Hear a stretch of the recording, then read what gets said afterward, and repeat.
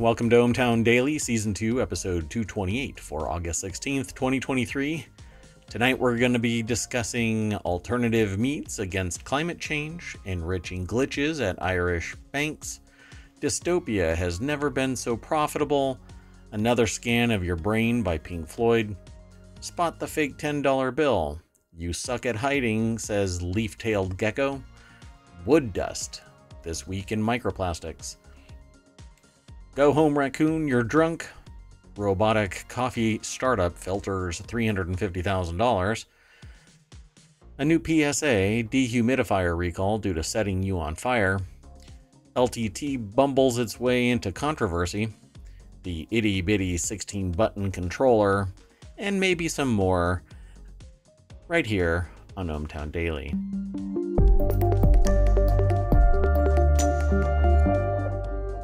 Hello again, everybody. I am Merwatt. That is ohmtown.com, and up there is the AI from on high that keeps me in check. You want to say hello, oh great one? Good evening, hometown citizens. Yay! The visualizer is working still. I don't know. Woohoo! There was some glitch in the Matrix that made me have to reset that thing all the time, but apparently not anymore. A reboot and a whole bunch of rejiggering of all of the settings because Microsoft. But other than that, I think everything is good to go. Well, yeah.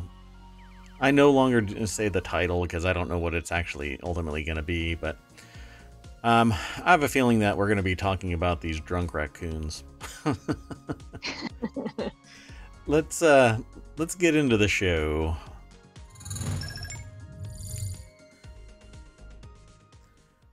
The first article for today is over in the Hatch Ideas channel. Southwest Asia turns to alternative meats. I don't know if this is like alternative facts, but consumable.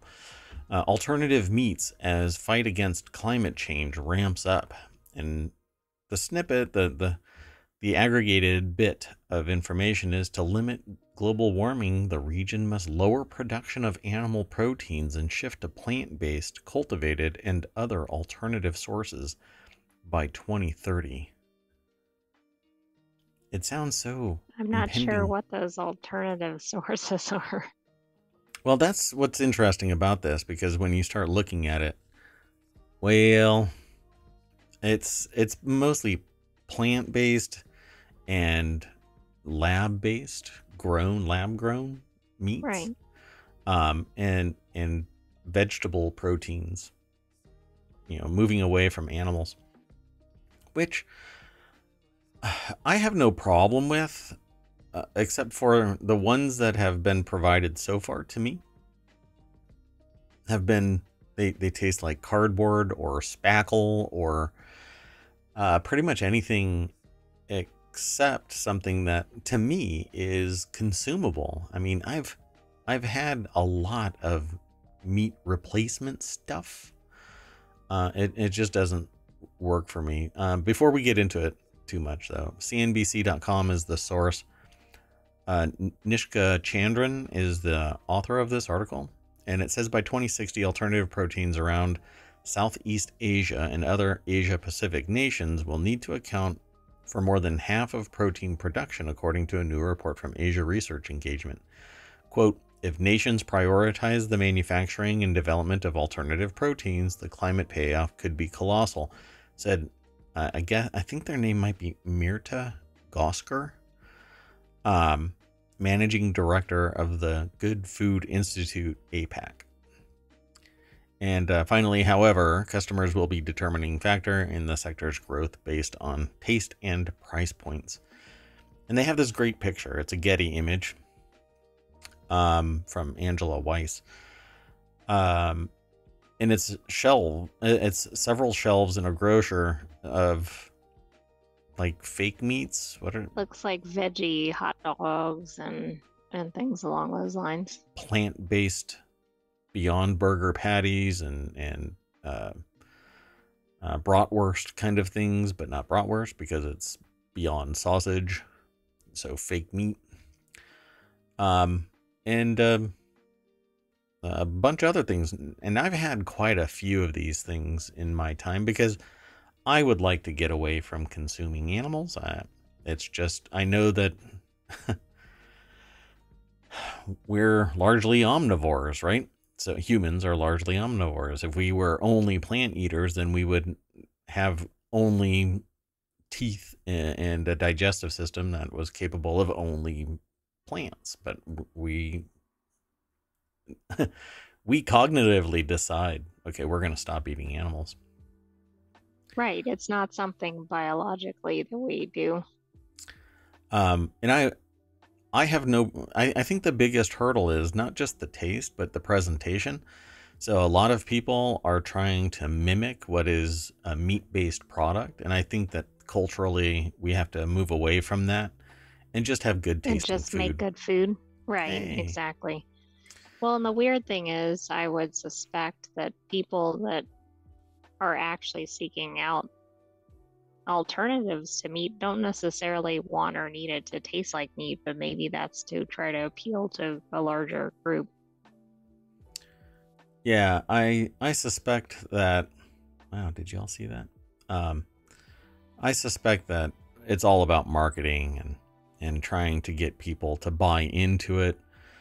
But I just don't think, I think that's a losing battle because you're never going to get, at least in my regard, there's something texturally different. There's something, and the people that I've spoken to who are like, you should try this. You know, I've seen stuff on YouTube. I've seen stuff in person. I've tried recipes in person. And you can make yourself believe anything. So I just don't buy into trying to make it seem like something else. So I guess we'll end up seeing what ends up happening, but I would love for lab grown meats, true meats, but lab grown. So nothing is harmed. It sounds so dystopian. It sounds so creepy. Um, but as long as it is identical, you know, what does it really matter? It's more controlled. It might actually be more healthy. It's less damaging to the environment. It's not harming any animals. You have to get over the hump, though, that it's living.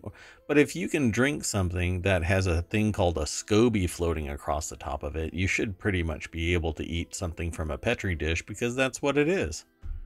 But your premise is that people can drink that and not everybody can. True. But you eat cheese and it's mold, True. you know? Right. Um, It's all about in how it's marketed and thought of, I suppose. yeah. People love lobster and they're bottom feeding ocean cockroaches. Right. But they're like a luxury food. So Now how they does are. that work? Right. Yeah, they used to be thrown out because they were junk, right? But now, oh, lobster. Same thing with crabs and whatnot. You know, oysters. We just got done talking about oysters the other day. They literally filter junk out of the water to make it clean, and then we Which is gobble them up. great for the water, but Right. may not be great for eating. But then we gobble them up. Right, right. Yeah. So it says, while this is a global issue, it's particularly important for Asian countries because the continent supplies more than half the world's animal proteins, including land animals and seafood, are said in its report, ARE. So, and that's the Asia Research Engagement, the ARE. Um, as populations increase, unless there's some paradigm shift away from populations increasing in the ratio of production to food production to population, we're going to be running into a problem anyway. So I think density wise, we can grow crops vertically using lights in warehouses. But you can't get more land without taking it from somewhere. And you can't raise more animals without a massive imbalance in the amount of energy being put into the animals compared to what you get out on the other side. We rely a hell of a lot on the sun, and the sun is starting to treat us a little different, along with the rest of the climate, So I think that we've got a rocky road ahead of us. I'm not a doom and gloom scroller, on the internet. I'm not a prepper. I don't think it's the end of the world. I think, politics are more dangerous to us than the climate at this point, because we still have the ability to pivot, but we need to pay attention to it. But meanwhile, we're still arguing about politics. That's right. Hey, the daily election is not yet updated. Oh, you're kidding. Let me grab something and see. We'll do it live, folks. We will do it live.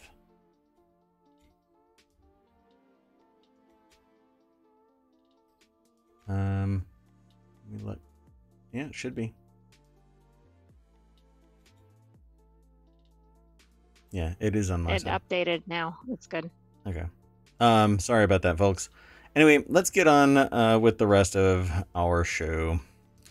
The next article is over in ohmTown Daily. Police resorted to guarding ATMs in Ireland after a glitch at the country's biggest bank let some people take out over $1,000 of cash they didn't have. Okay, so this is in the running for the longest title for an article. But it is Business Insider, and they have a knack for that. Pete Sim, I think, is their last name. And basically, there was a software glitch that allowed people to remove over $1,000 from their accounts, even if they didn't have that amount. But how did that, how does that transaction really occur? Because if you have an account, you normally have some idea how much money's in there. So does that mean that every time you go up to the ATM, you try to withdraw more? Did they know about the glitch? Like, that doesn't make a lot of sense to me. Well, I don't know about what the limit ended up being detected as 1,090. But perhaps somebody sat there and withdrew until they hit a limit. But I thought you were going to go down the line where I went down. It says it led to huge lines at ATMs, and police were called to keep crowds under control and guard cash points. Why didn't they close the ATM? They should have shut down the damn ATMs and made people come inside and fill out paperwork and be able to vet and audit, But that's not what happened. But, well, I mean, banks are understaffed. So you know how people would get pissed off because they have to slow down. What's interesting about this is it's not their money. Well, right. So did they guard so that people could take out an extra 1,000, or like, well, the police aren't. The police aren't sitting there going, "Well, you don't have $1,000." Right, they're not the exactly. bank teller. So aren't they kind of like aiding and abetting? They, instead of just shutting it down, and they could have done that remotely, they let it go. But I don't know for how long. So let's see. While the glitch at Bank of Ireland's app allowed people with no money to transfer up to 500 euros, people at the ATMs could take out 1,000 euros. Quote, "We sincerely apologize for the disruption this outage caused. We know we fell far below the standards our customers expect from us." My problem is, no, your customers actually fell far short from the social contract. Exactly. I mean, why would you transfer money that you didn't have to another account? So here's the kicker for this. Even though they took the money out, right? Let's say they took the money out, it would have made their account negative 1,000. They have to pay themselves back now. Exactly. So hopefully they didn't actually spend it. Some of it's been spent. So this is going to be an interesting exercise. So I'm not sure, it has to have been tracked. They know exactly how much was withdrawn. Well, they know exactly who logged into the ATM or whatever. I mean, they probably had to put an account number or something in. So everybody, yeah, all of these people who took money out are now going to have a negative balance because, and those negative balances end up doing fines, penalties within the system. So Exactly. yeah, some people are in deep doo-doo. That's a technical term. Let's go on to the next. The next article is over in ohmTown Daily. A tiny studio apartment in New York City without a kitchen sink is on the rental market for $2,500 per month. No one said it was ideal. So a New York City apartment. That's an understatement. Yeah. So, and let's be precise and accurate. A tiny New York City apartment without a sink is available to rent for $2,495 per month. The realtor confirmed. Wait, isn't realtor a trademark term for? It is. Yeah, so that's a real estate agent confirmed to Insider, unless they are actually part of. But then they didn't mark it correctly. Yeah, it needs to be capitalized. And have the little R next to it with the circle. So New York Sales and Rentals, which has the username at Rent New York on TikTok with over 742,000 followers, showed a video tour of the studio apartment in August. Okay, so everybody loves a train wreck. Everybody loves looking at somebody else's world. I swear, it's amazing. And it's kind of a mishmash of, oh my God, I'm so glad my life isn't like that. And oh my God, I wish my life was like that. It really depends on. Right, it depends on what the thing is and what the person's situation is compared to what they're looking at. I was in an all-day meeting today. All-day meeting today. Different people, but all day, right? And at one point, we were talking about diversity, equity, and inclusion. And I said, and this was audible gasps, right? When I said this, I said, one person's freedom fighter is another person's terrorist. And people lost their mind. And it was a good thing because people understood that when they heard it. They were like, oh my God.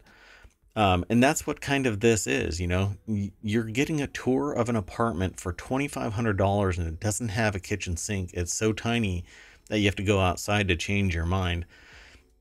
To you as a consumer or as a homeowner or as a renter with an actual kitchen and bathroom and shower all in the same facility, and you don't have to go through a neighbor's house to get to, you know, an outhouse.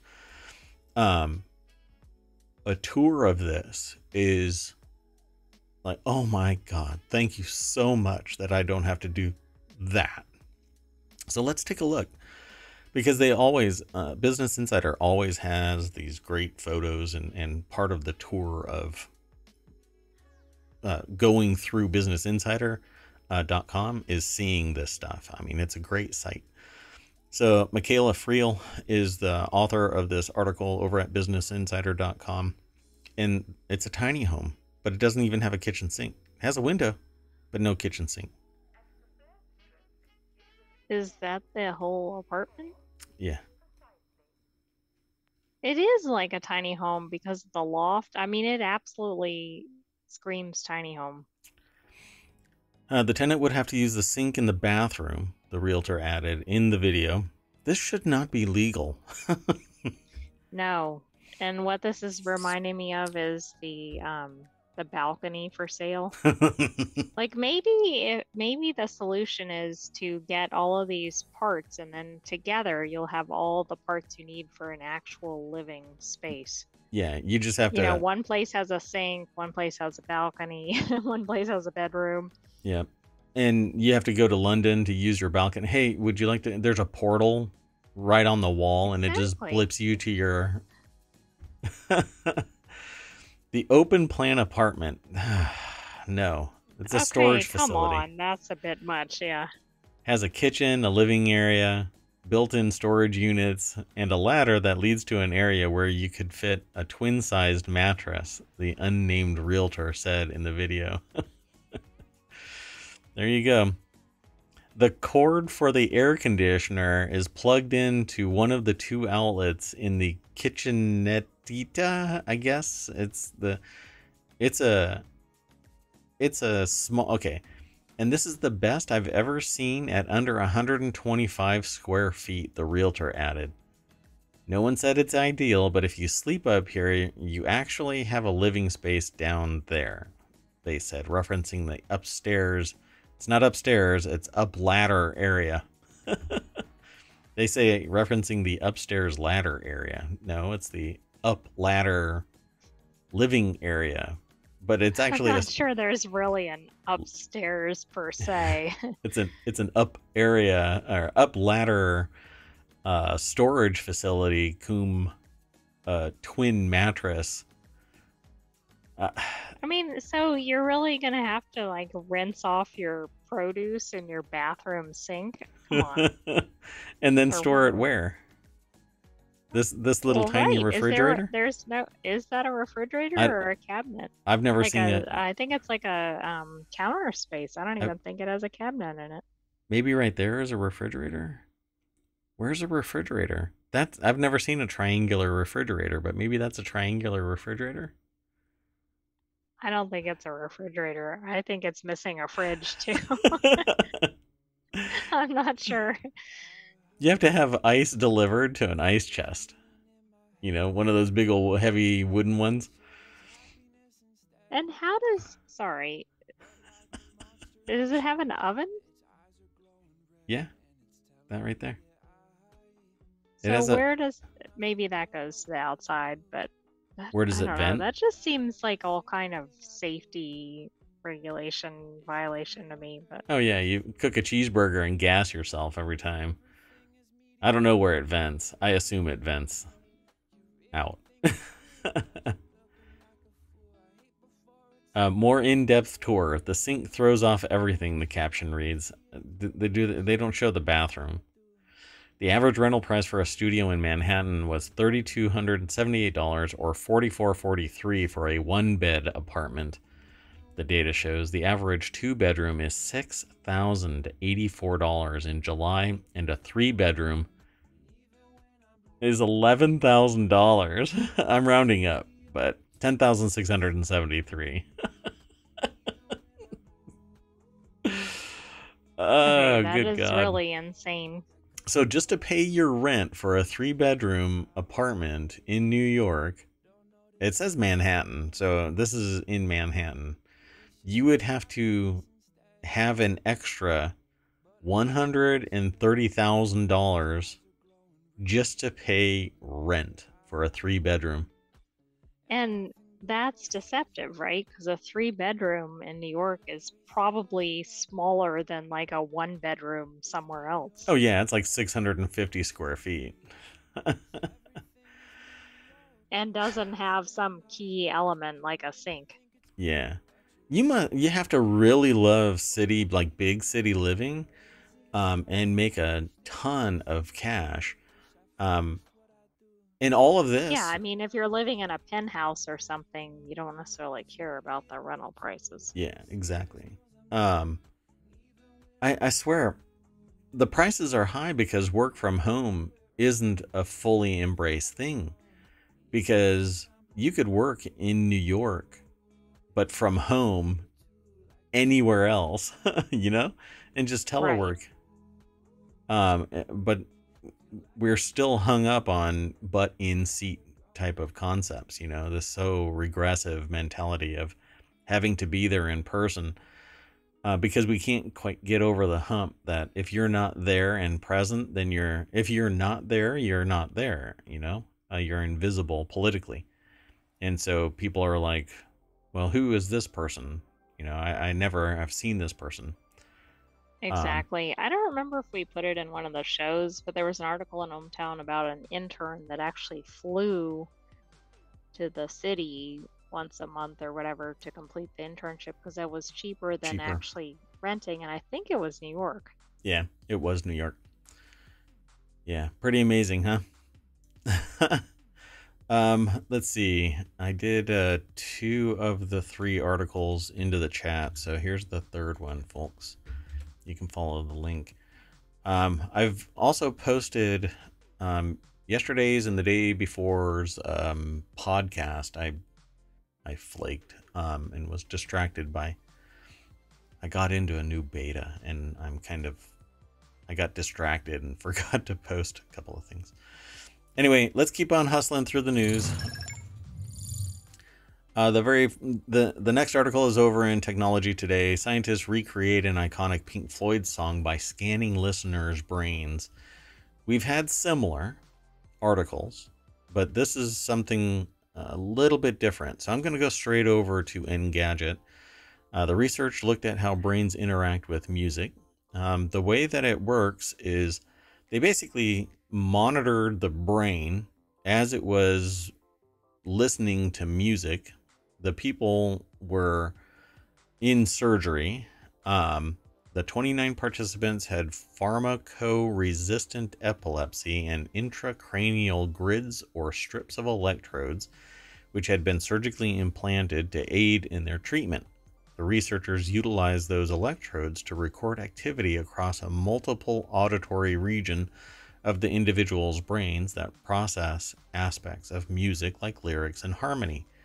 While the participants actively listened to Another Brick in the Wall Part 1, the entirety of the recordings took place at Albany Medical Center in upstate New York.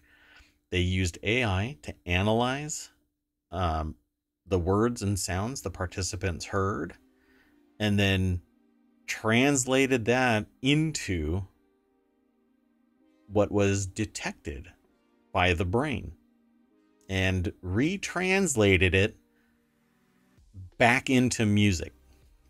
Okay, this is like a monumental leap, I think. So what I find very interesting about this is that we have the potential. Let me go back to the source there. We have the potential. Now, we have a serious problem here, and there's an ethical dilemma. But if there is a person that is non-communicative in, let's say, a vegetative state, right? They're in a coma. They haven't come out of the coma. You could implant this grid, communicate with them, and maybe be able to discern a conscious response from a comatose patient. Wow, I hadn't thought of that application.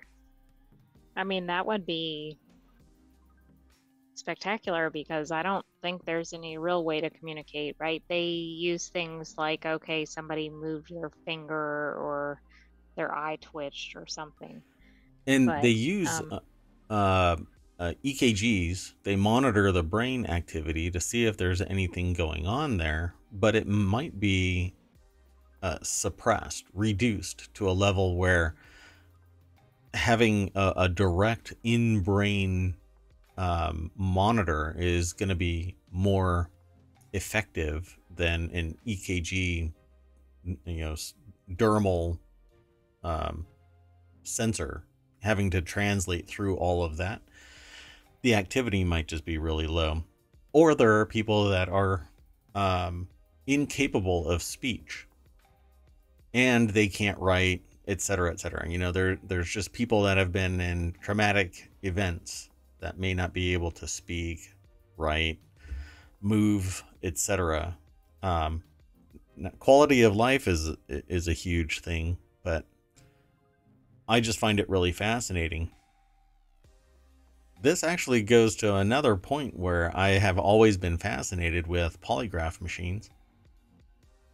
This could, while you're talking to somebody, it could listen in on the subconscious thoughts of somebody that is listening to music or hearing your words, and they respond mentally and not audibly, not written, not in some overt way, but they respond subconsciously, and the brain actually fires off these thoughts, and it can be picked up by something like that. That would be amazing.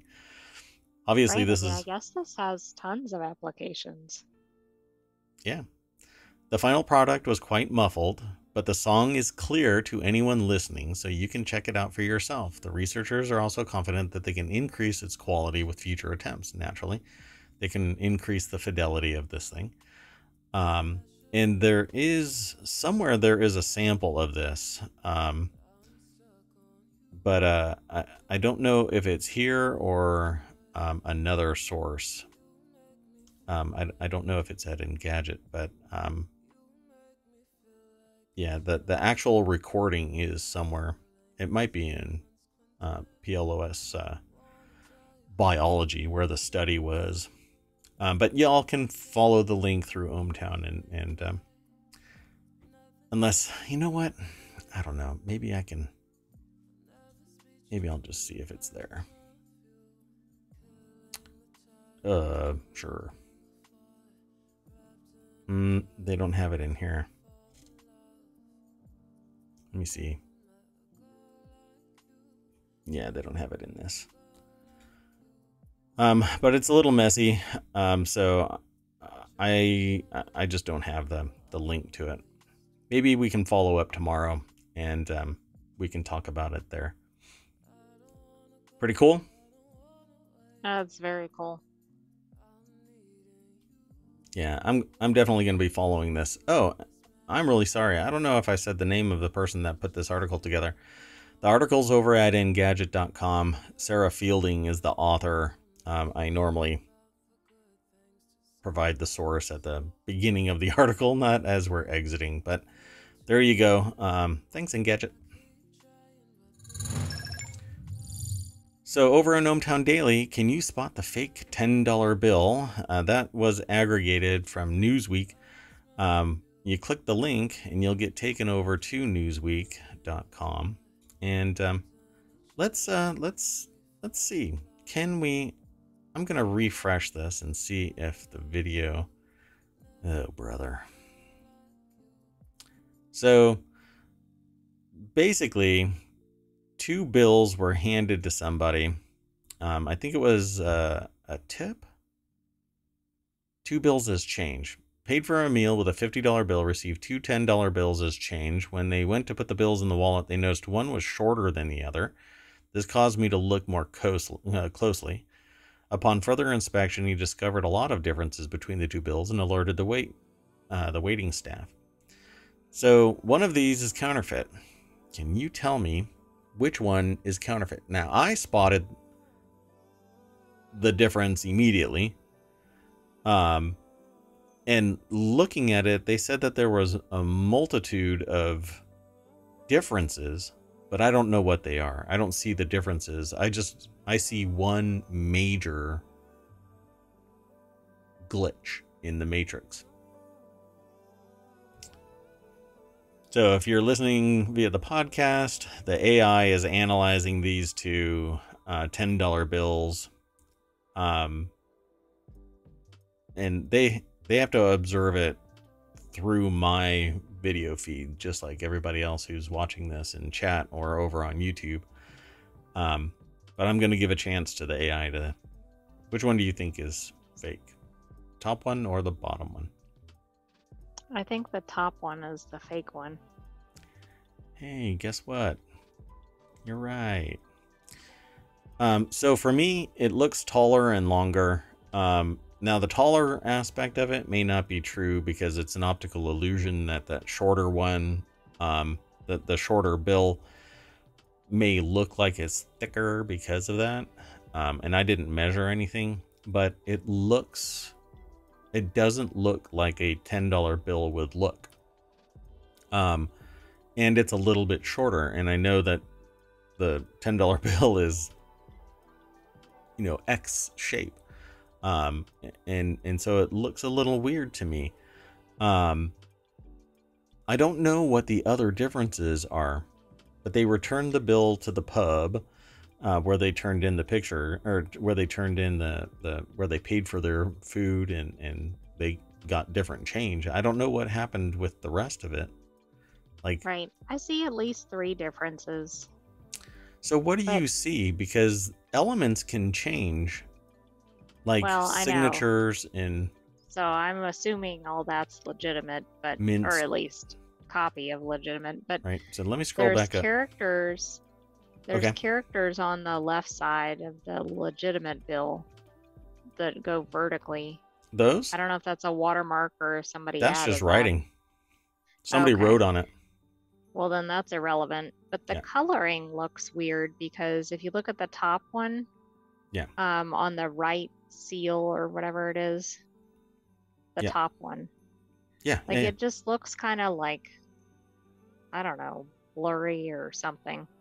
Yeah, it looks a little washed out. It doesn't feel as vibrant. Like It it's not as feels crisp or blurry. whatever.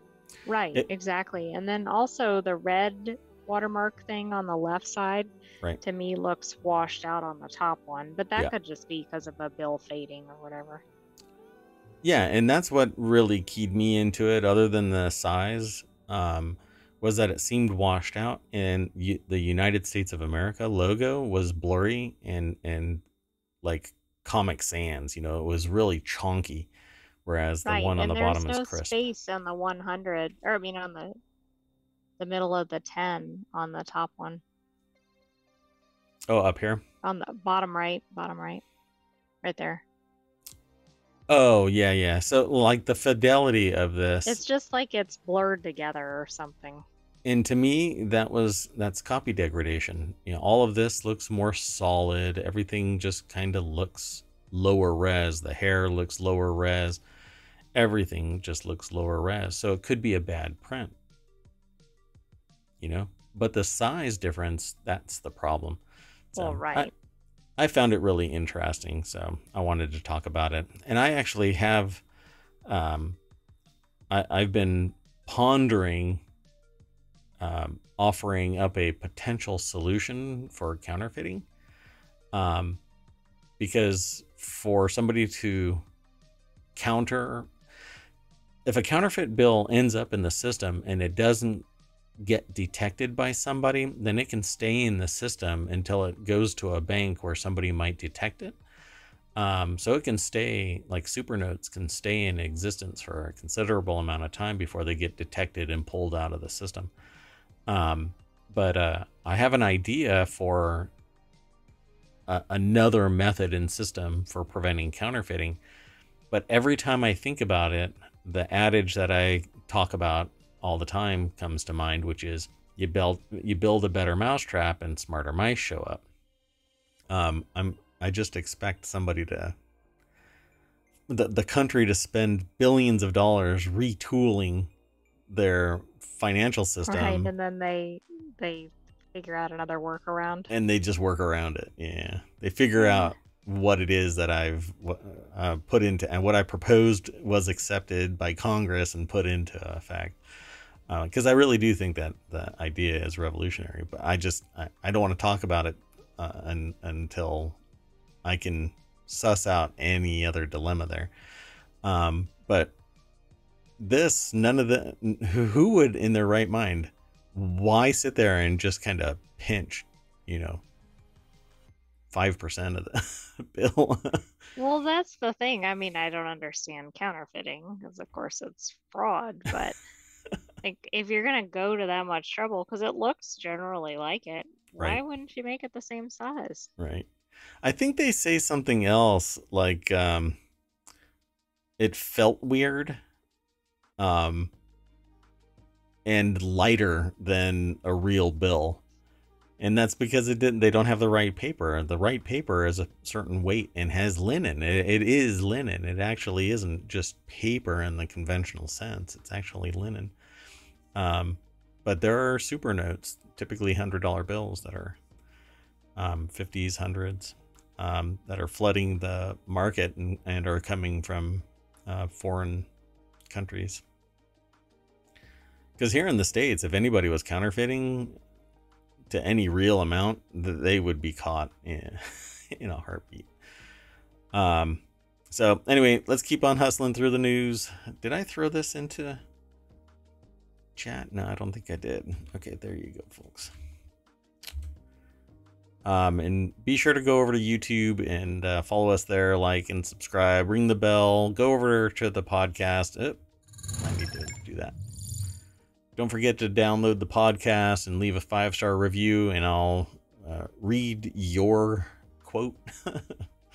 Or I'll read it as a quote, whatever your review is, good or bad, as long as it's, not too off the wall, doxing somebody or making overt threats to storm the Capitol. The next article is over in the Marble channel. New leaf-tailed gecko from Madagascar is a master of disguise. So leaf-tailed geckos are masters of camouflage. Some species have skin flaps around their whole body and head, as well as flattened tails. During the day, they rest head down in tree trunks with their skin flaps spread out. That's what I do.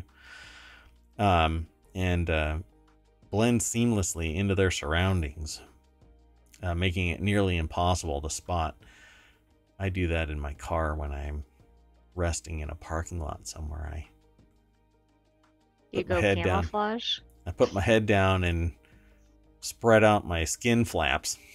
It all sounds gross. Anyway, phys.org is the source. University of Copenhagen is the writer for this. So they say, when they first discovered this species in 2000, we already suspected we might have a new science, says Dr. Frank Glaw, curator of herpetology at the Bavarian State Collection of Zoology, lead author on the study. But it has taken us many years to amass enough information to confidently describe it as a new species. So there is the leaf-tailed gecko that says that they're good jumpers and often bring their hands and feet together when they jump. I want to just see. I guess they kind of load up. I see, like they combine together. Yeah, and then spring. And then they just go gazelle. If there is one critter out there that I really dig, it's geckos. And geckos have these neat little hands and feet, and like most people refer to their hands and feet as all like legs and feet, but I think the front two are hands and the back two are feet. I don't know if I'm the only weirdo that does that, but there you have it. That's probably anthropomorphization, I guess. Yeah, and I guess I admire them because they can actually lick their eyeballs. Which, try as I might, I can't do that. Anyway, let's play Spot the Gecko. Do you see it? The AI is analyzing this picture, throwing an error message. Maybe. I'm not sure. Where do you see it? I think it's to the right of your cursor. The whole branch is to the right of my cursor. No. Oh, well. My cursor is moving over. Tell me when to stop. Down. Go down. Right there. No, it's right here. That's its nose. That's its tail. It's laying all along there. Oh, okay. That's funny. Sorry, I have another cursor in front of me, so that one was actually very near where I was talking about. Yeah, so it has little flaps, and it lowers them down, and so it blends in with the tree. Pretty well, I would say. Pretty neat, huh? Yeah. So, whole new species. I love this. It's kind of like praying mantis as well. The mantids, there's a whole broad spectrum of them, and some of them are just spectacular looking. And I've always wanted one of the more exotic praying mantids, but I respect the insects too much to want to keep them trapped in a cage. Just go live your life. I'll admire you from afar. But I desire having one of these, just to sit there and admire it. But again, it's nature. They're supposed to be out in the wild. I wish everybody would respect them enough and not hunt them down or wipe them out and whatever, so that they would be there in perpetuity. But no, we can't have nice things because horrible bastards go out and do stuff like that. Let's go on. The next article is over in the Mobile channel. Microplastic solution or pollution. This might be a solution. New device uses wood dust to trap up to 99.9% of microplastics in water. Could plants be the answer to the looming threat of microplastic pollution? Scientists at UBC's Bioproducts Institute found that if you add tannins, natural plant compounds that make your mouth pucker if you bite into an unripe fruit, to a layer of wood dust, you can create a filter that traps virtually all microplastic particles present in water. Hey! Okay, this is good. This is actually pretty awesome. The only problem is you have to drink the water after you've pulled the microplastics out of it. But what about all of the animals where the water, the plastics have filtered into the water? This is kind of like beating back a fire with a stick. It's just not going to work. But I admire this. This would be great if you want to build a filter out of this and then drink from that cup. But meanwhile, all of your food that you've been consuming has been gobbling up unfiltered microplastics. University of British Columbia. Now, I'm not poo-pooing this, folks. I'm saying that this is underpowered. Is this going to scale? I don't think so. And you filter out some water and then you have to go and get another filter. So is that filter biodegradable? And what do you do with all of the microplastics that it's filtered? We're kicking the can down the road and leaving it for future generations to screw around with and find a real solution. So while the experiment remains a lab setup at this stage, the team is convinced that the solution can be scaled up easily and inexpensively once they find the right industry partner. Microplastics are tiny pieces of plastic debris resulting from the breakdown of consumer products and industrial waste. Keeping them out of the water supply is a huge challenge, says Dr. Orlando Rojas, the Institute's scientific director and the Canada Excellence Research Chair in Forest Bioproducts. Am I the only one that sees this as really just kicking the can down the road? It's a filter, which means it's not stopping the microplastics. It's encapsulating them in something that's going to have to be dealt with. You put enough of these and it's a super fun site. I don't know. I mean, I think figuring out how to pull the plastics out is the first step. Okay. And so this does that. Okay. But then it becomes a matter of which problem are we trying to solve and can we do it on the scale that would be necessary? So the article says... Like, is this tap water? Is this ocean water, river water? I mean, go on and on and on. The article says he noted one study which found that virtually all tap water is contaminated by microplastics, and other research that states that more than 10 billion tons of mismanaged plastic waste will be dispersed in the environment by 2025. So only a couple of years away from that on the far side, right? 2025. Most solutions proposed so far are costly and difficult to scale up. We're proposing a solution that could potentially be scaled down for home use or scaled up for municipal treatment systems. Our filter, unlike plastic filters, does not contribute to further pollution as it uses renewable and biodegradable materials. Really? What is the filter housed in? If it's going to be a home product, it has to be something that's portable, installable, consumable. And then when you maximize its absorption of microplastics, which it has to at some point, you have to dispose of it. Where does that filter go? Again, I'm not trying to poo-poo this, but it's kicking the can down the road. The only solution is to remove plastic. You can't have it both ways. True, but if you remove plastic today, you're still going to have microplastics Oh, for a for thousand years, years and sure. years. So But then you you have to start do doing both. this. Yeah, now you can start doing the filtering, but then you have to figure out what you do with these microplastics when you capture them. You have to Oh, I incinerate agree. them, which will be And greenhouse gases. and I mean that's the issue with a lot of these environmental cleanup methods is that there's something pulled out of the air, the water, etc., and then it's like, what do you do with that? It's Yeah. still better though than it being in the air, water, etc. to begin with, but Yeah. it's still creating another issue that needs to be dealt with. Yeah. And to me it smacks of just kicking it down the road.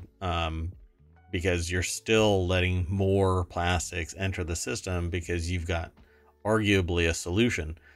But this is a pricey solution because it's yet another step in policing what should be stopped. And we've talked about this with the chemistry of like additives and protective surfaces on metals and whatever else, where we find out later that it's toxic and then they stop it. But it's wholesale stop, right? Here, we're barely touching microplastics, let alone going, we need to do a full stop. So now we've got a potential solution that could reverse the trend, but we're still pumping more plastics into our water and food supplies faster than this thing could possibly.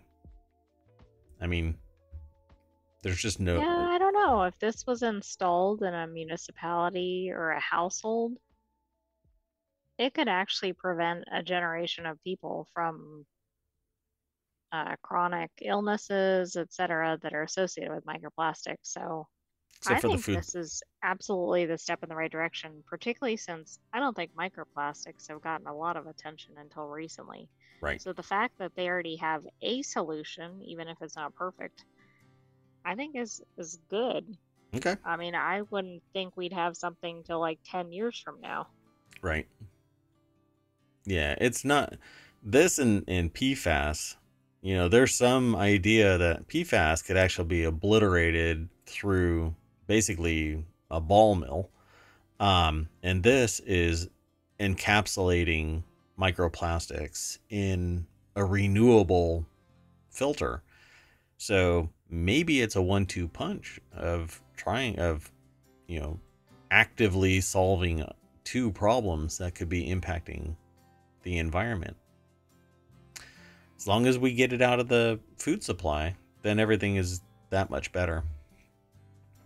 It's a neat idea. We'll have to watch it and see.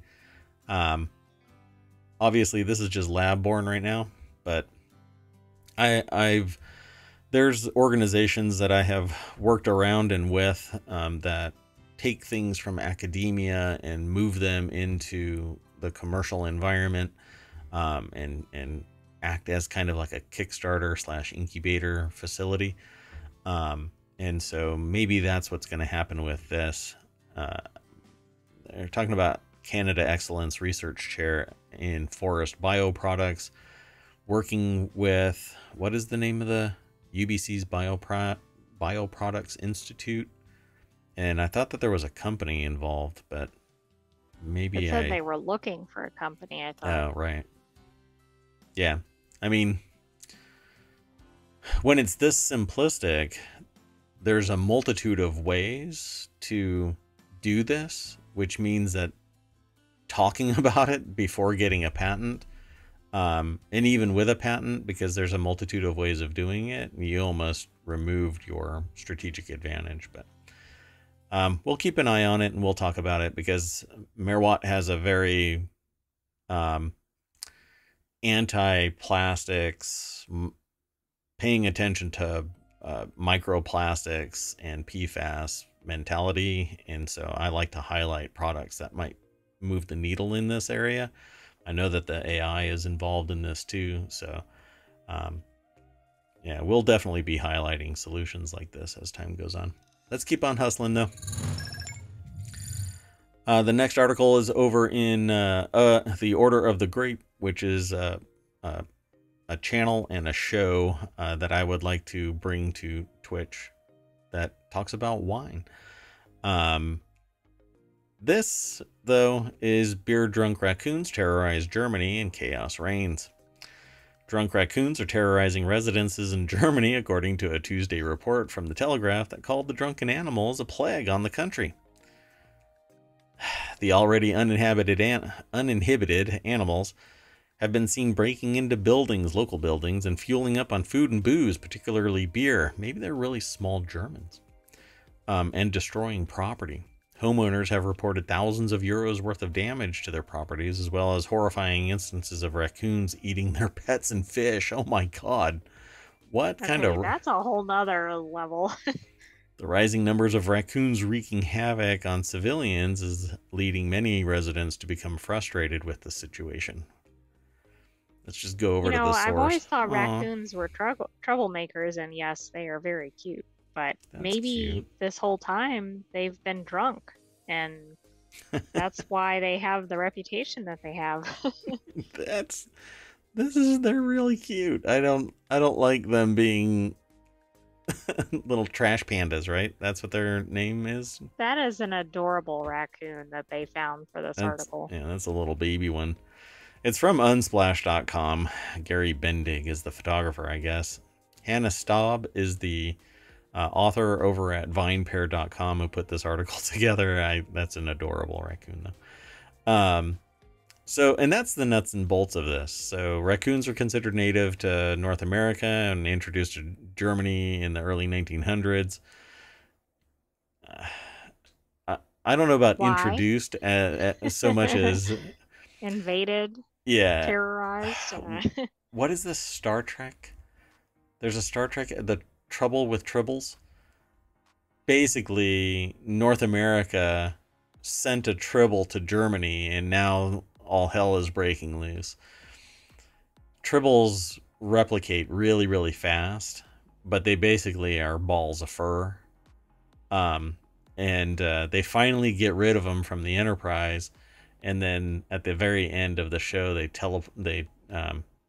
teleport. Whatchamacallit? They beam over a tribble as a gift to somebody, and obviously it turns into it's going to start replicating.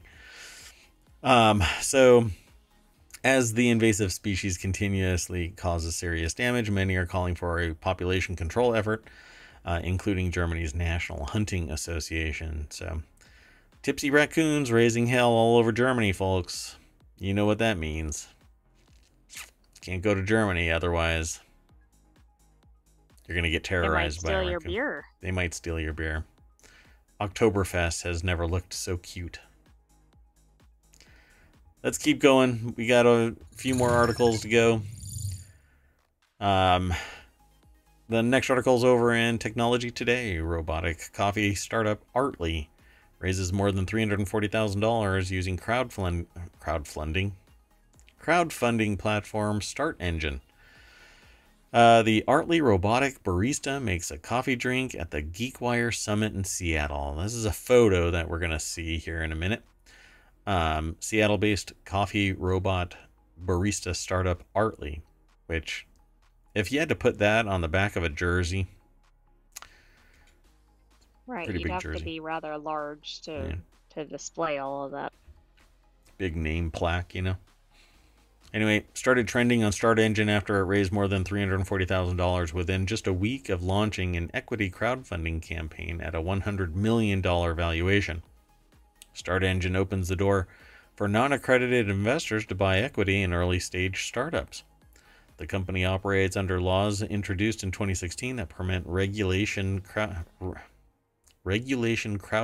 a framework that gives small businesses and startups the opportunity to raise capital by selling shares of their company to the public. Nate Beck over at GeekWire.com put this article together. There's no deck statement. It's just robotic coffee Startup Artly raises more than $340,000 using crowdfunding platform Start Engine. I apparently have a hard time saying using crowdfunding platform. Let's see. Meng Wang said Artly was not actively fundraising when Start Engine contacted the company. He said seeing other food robotics startups raise cash via crowdfunding influenced the decision to launch the campaign. They said that Artly's customers have expressed interest in investing, noting that the crowdfunding approach allows them to become early backers. He said Artly is especially drawn to crowdfunding due to its identity as a consumer-focused tech startup. Weirdly enough, there's a distillery in Texas called Crowded Barrel that I think did stuff through crowdfunding on Kickstarter. I think. But it's been such a long time, I don't recall it 100%. Maybe that's true. I'll have to look, and we'll talk about it tomorrow if it is or isn't, and I remember to talk about it. But it says if Artly is developing a product for the people, it makes sense to let the people be owners from the beginning as it is developed.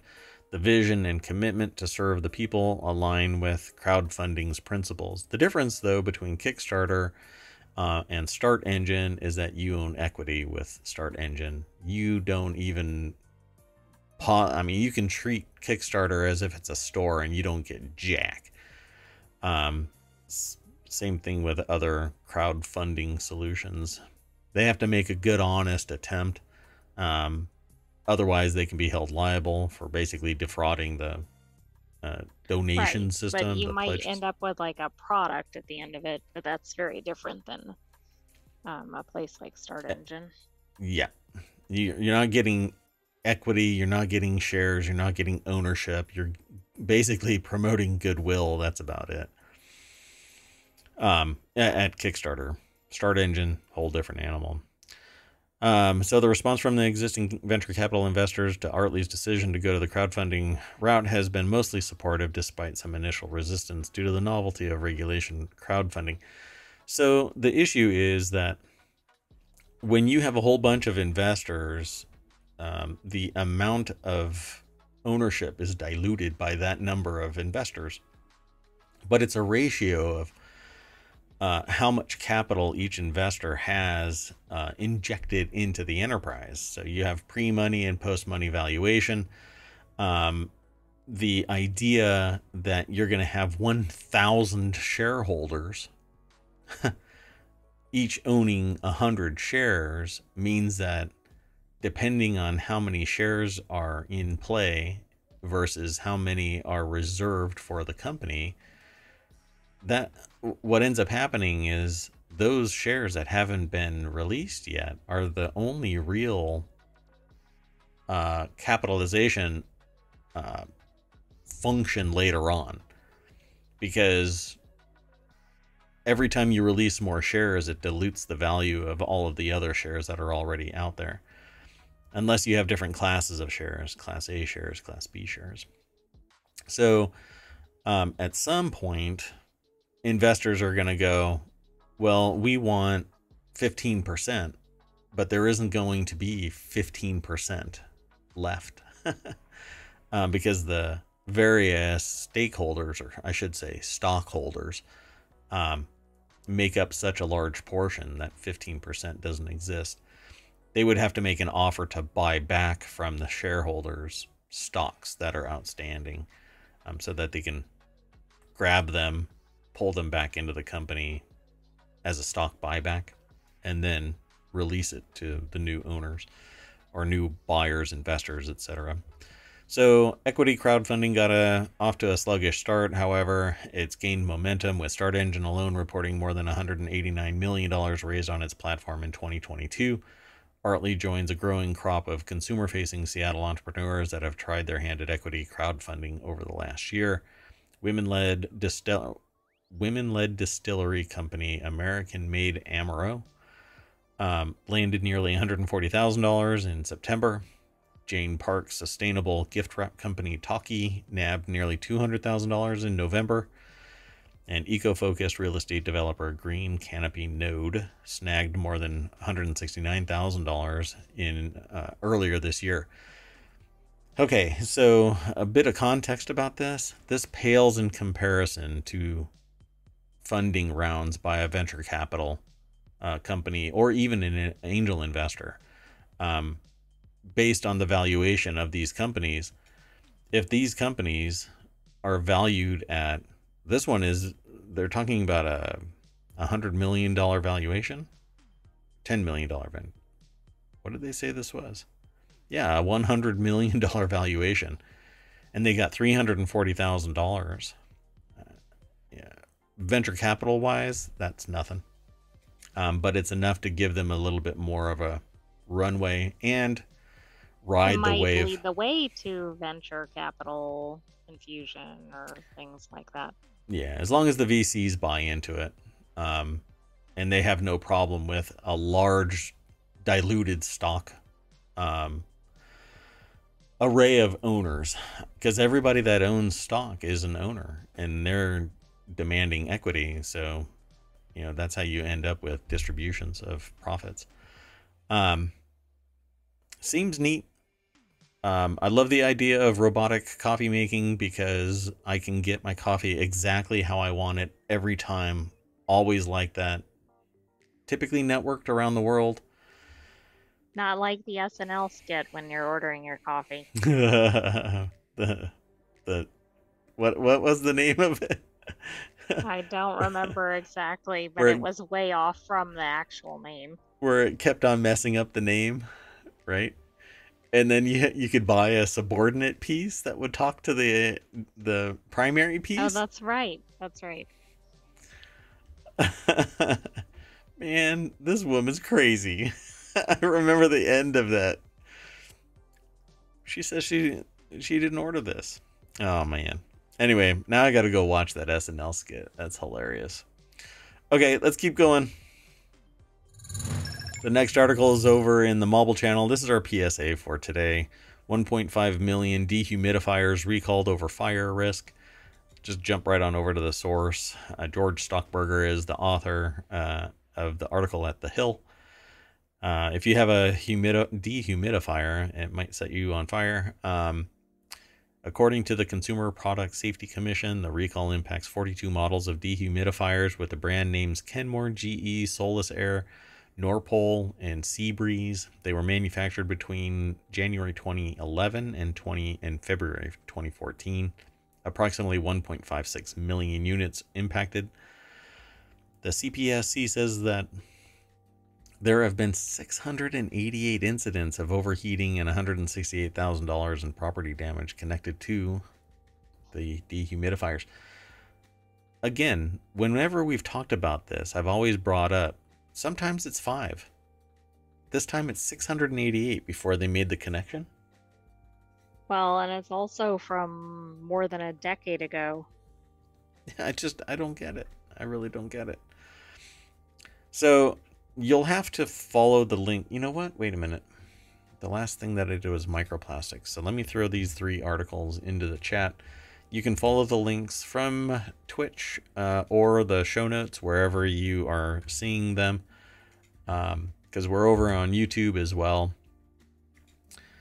But there are the links. They'll be in the VOD for the next 60 days, and I'll add show notes tomorrow. But I'm not going to go through all of these articles, all of these serial numbers. I mean, it just it goes for a while. So, yeah, quite a But it's few. interesting because it's multiple brands, which is a little unusual. Same parts, same manufacturers, I guess. I mean, a different. I suppose so. They're produced by the same X, Y, and Z facility, but then they're distributed under various brand names. So I suppose if it's the same heating coil that decides to short out and set something ablaze, there you go. So yeah, I won't even be able to go through all of this. Look at that. It's pretty wild. They were sold at Home Depot, Lowe's, Menards, Sam's Club, Sears, Walmart, and other stores nationwide. So just to drop a couple of names there. They should immediately stop using the dehumidifiers, unplug them, and contact GREE. And there's a link there to receive a refund. Those who contact the manufacturer will be signed up for a wait list and will be contacted in 6 to 8 weeks with information on how to register for the recall. I would probably just contact them and get a refund. Right. I guess GREE is GREE the global.GREE. I don't know what that is. What is GREE? Does it say that somewhere up here?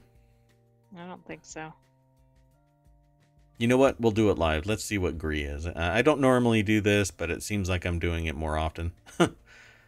Oh, it's like a heating and AC system. Maybe it's a the parent manufacturer. company? It has to be the Okay. manufacturer. GREE is committed to the safety of its customers. So I guess they're the ones that did it. Fascinating. Huh. It's a Chinese manufacturer. Got it. Well, there you go, folks. Okay, let's keep on going. This next one is probably going to draw the ire of quite a few people, but I have this titled as LTT bumbles its way into controversy. And frankly, I have like issues with LTT, only because I feel like there's a, they just kind of seem to be bumble-ish, you know? And then they pulled Gamers Nexus into this discussion because Gamers Nexus decided to. We don't have any context yet. What is Yeah. this Okay. So about? here, let me. I'm sorry. So Linus Tech Tips pauses production as controversy swirls. This is over in ohmTown Daily. Linus Sebastian of Linus Media Group, YouTube empire, is currently in crisis with accusations of theft, lapses of ethics, and most recently, allegations of sexual harassment. The company has currently paused all production to improve its review processes, and CEO Taryn Tong tells The Verge an outside investigator will be hired to examine the harassment allegations. And so, over the last, I don't know how long, there has been some talk about things being rushed. Then a heating element, or sorry, a cooling element, what would have been like a water block, a solid copper water block, was sent to Linus Tech Tips so that they could test it, and they installing it incorrectly and performing tests on it incorrectly. So the completely wrong context. They did it wrong. They said that it was junk. Then they didn't send it back, and they auctioned it off, and it was the prototype that they had agreed would be sent back to Billet. So Alex Kranz over at The Verge writes about this situation. Says in a video posted this morning titled, "What do we do now?" Linus Media Group CFO Yvonne Ho announced the entire channel was pausing production for the next week to address the issues raised by the YouTube channel Gamers Nexus about errors in videos and concerning ethical practices. "I agree with the community," Ho said. In the video, "I'm putting my foot down. Effective immediately, all YouTube production is on pause." It's basically because Linus, the owner but not CEO, he stepped down. I don't think that he's not the CEO anymore. He recently stepped down, but there's a lot of like, there's certain shows that I really don't like watching, and it's typically the ones that sit there and brag about how big they are and how badass they are. There's this one that does a lot of tables and resin pours and stuff like that, and they always brag about the cost. It's a $50,000 table, a $100,000 table. It's a $150,000 table for this movie star. And I'm like, dude, I don't give one shit about the price of it. I want to see how cool it looks. I want to see. if it's $150,000 or $50,000 or $5, I'm not buying a table from you necessarily, but if I fall in love with the work, I might buy the table, whatever the price might be. Um, but I hate it when people sit there and they drop numbers as if that's supposed to impress a lot of people.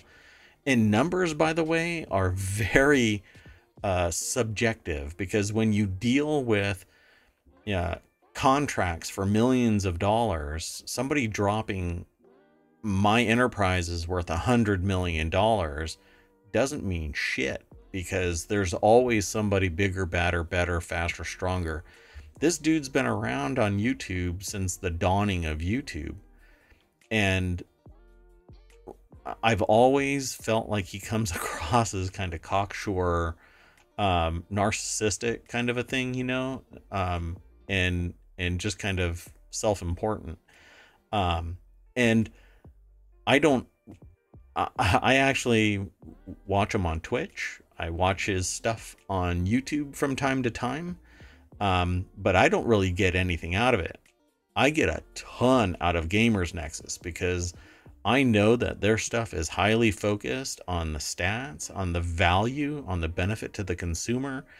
Their quality control is remarkable from what I have seen. And then you hear certain things like, but again, like when I watch Gamers Nexus and several others, they seem to have their shit together. Whereas Well, when they I watch, also come across as like authentic and just relaying whatever the information is. Like yeah, it's not about them. yeah. And LTT, every time I see LTT, it's kind of bumbling their way through something. And they make a joke out of their mistakes instead of going, oh shit, I did something way wrong, let me correct this. It's not really funny. One of the things, there's a little snippet of it that popped up, and I remember this happening, and then I saw a snippet during this whole thing, and this is just kind of community drama, right? But Linus put a memory stick in wrong and broke the motherboard or the mount or something. I can't remember at the moment.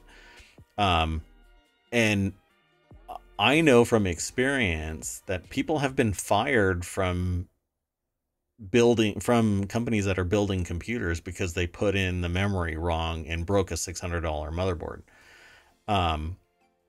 But it was just laughed off, ha ha ha, we're $100 million company, not a big deal. But if I was the CEO, I would have lost my shit, because not only is somebody doing it wrong, they're doing it wrong publicly, and then they're not even Owning up to the mistake or treating it like it actually it's a matters. serious thing. Yeah. Hey, draw attention to it. Maybe they drew attention to it, because I don't remember it. It's been a while. But anyway, so I totally dig Gamers Nexus. They definitely deserve, at least in my opinion, much more attention for the professionalism and for the information that they provide in a well-regulated manner. It's not just haphazard goofiness. They might have a B-roll at Gamers Nexus of that haphazard goofiness, where they're having fun, and when they make a mistake, they correct the mistake and then say, hey, don't forget, if you do it wrong, you'll end up like this. And then they flash over to the B-roll where somebody makes a mistake, but they're serious about it while still having a modicum of fun. So I don't know. Yeah, Steve Burke, I think, I think he's pretty awesome, at least from my perspective, but I'm on the outside looking in. Yeah, I don't know. One of the things that really drives me absolutely crazy about this is that they auctioned off a piece of equipment from a company called Billet. And then they'll settle it with Billet, but it was their one good prototype. So they were a startup, a couple of people trying to spin up a water cooling solution, and sent it to Linus Tech Tips for testing, and they shit on it. And then instead of going, hey, we did it wrong, we're sorry, we'll retest, they leaned into it. It wasn't a good solution, and it wouldn't have been a good solution even if we tested it right, that kind of thing. So I don't know. I didn't have a good perception of them to begin with, because I thought that it was just a bunch of bros hanging, not even bros, just a bunch of people just hanging out. And this pulled back the layer of the onion, because I'm sure that there are people out there that paid attention to this. I know that he has thousands of people that watch him on Twitch. And I guess I kind of watch it from time to time because I'm curious about what might be going on in the industry that I might have missed. But nothing really. Not to mention other products. There's always this hype about buying merch. But I could give a shit about merch. So anyway, Linus Tech Tips pauses production as controversy swirls. You can follow the link over to ohmTown, and then that will take you to The Verge. All roads lead to ohmTown. But let's move on. We have one more article. This one will be fun, and I want this product, but I want a lot of 8-bit do. I think that's how you pronounce it, 8-bit do. Stuffed 16 buttons into its hand-crampingly small microcontroller. This is over at Technology Today, measuring a mere 72 by 40.7 by 14.1 millimeters, or just over half the length of an original NES controller. The 8-bit do Micro is a spiritual successor to the company's Zero line of similarly minuscule gamepads. It also hurts their hands just to look at it, according to the snippet that we aggregate. So it pairs via Bluetooth with the Nintendo Switch, Raspberry Pi, Android. The wee little thing weighs 24.8 grams. This is all a quote verbatim from the snippet that they provide. Includes a mode switching button and supports button mapping via 8-bit do Ultimate software. I want it for the PC, but it says via Bluetooth with the Nintendo Switch, Android, and Raspberry Pi, but it doesn't say PC. But Bluetooth is pretty... I suspect that's intentional. I mean, you'd think that'd be listed there. Yeah, that's the kind of thing that spooks me. But I want a really small controller, just so I can sit there, because I've got a pretty big setup here. I'm not trying to flex, but I want to be able to have somebody come over, and I have this tiny little controller, like, because you're like this. So here, I'll show you the controller here. So this is over at Engadget. That would be ridiculous with the display. Oh, you mean my display? My rig? Or? Yes. Yeah. So the deck statement here is arthritis can be yours for $25. And there's the little controller. I love this thing. I mean, it's cute, but that doesn't look very enjoyable to actually use. Not long term, but it does the job. It definitely does not say PC, but maybe it does a different... I mean, it has USB-C, for crying out loud. I don't know. However, it works in wired mode via USB-C, which is shocking, by the way, because a lot of companies still haven't adopted USB-C. I'm looking at you, Apple. The iPhone still doesn't have USB-C. What the hell? So I have to have all of these extra lightning cables because you derps won't switch over to USB-C. So the controller skips analog sticks in favor of a lone D-pad. It includes 4 standard action buttons: A, B, X, Y, face buttons, minus, plus, star, and checkered flag, and shoulder bumpers and triggers. The latter is one way it differs from 8-bit do 02. 8-bit do, I don't know. They have this a lock on tiny things. And there's something else that we talked about recently from 8-Bit Do, and I don't remember what it is. But go over to Amazon and just do a search for 8-Bit Do, and you're gonna find. I hope I'm pronouncing it right. 8-Bit Do. And not dough. Anyway, see, there it goes. It can work in keyboard mode, which opens up some compatibility with macOS, Windows, iOS, and you can assign shortcuts to use it as a remote control for tasks like photo and video editing. Come on, this has to. It has to be PC compatible. Anyway, $25. There you go. It's very cute. Doesn't look very practical. I want to see some military general driving an M1 Abrams battle tank using that. I mean, that would be something. Or a destroyer, you know? Or I want to open up a cockpit from an airplane, you know? I want to be going in to sit down. Obviously, I get packed into the storage, but because I can't afford a regular seat on an airplane nowadays.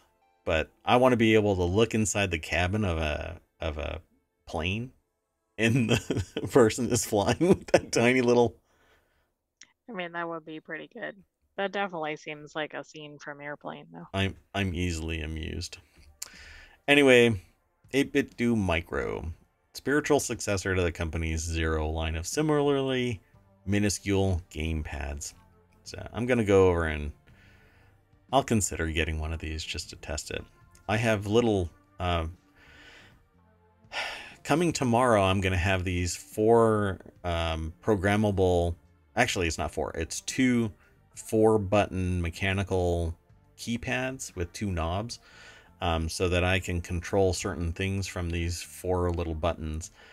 Because I got 2 different computers hooked up to a bunch of monitors, and I want to be able to control stuff faster.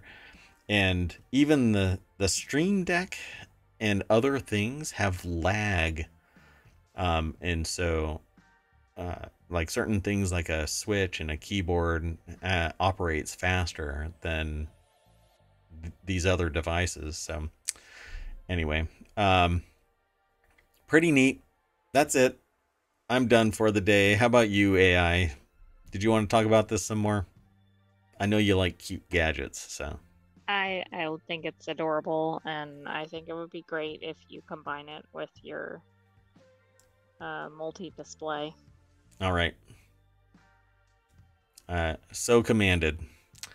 I have to follow what the AI says, otherwise the Terminator body will be acquired and I might get deleted. So, like always, oh, and by the way, if you have gone to ohmTown and you saw something different on the front page than what you saw when I was there, at the beginning of the show or right now, it's because I've actually hidden some things. I'm logged in as my channel bot, Omatron, and I hid some things because I just didn't want to display them at the beginning of the show. Because there's things that are happening in the world, and I just didn't want to draw attention to them. At any rate, we have a bunch of articles. Always, Rupert Murdoch, 92, is dating again? 92? All right. First of all, okay, that's ridiculous, but do we really need that as our news? Leaked images reveal Lenovo's Steam Deck competitor with a hint of the Switch. I love competition, so I have zero problem with people like cloning other technologies, as long as it isn't identical. Like I've seen competitors for the iPhone and they like copy it wholesale. I think that's the thing that sucks. Figure out your own design aesthetic.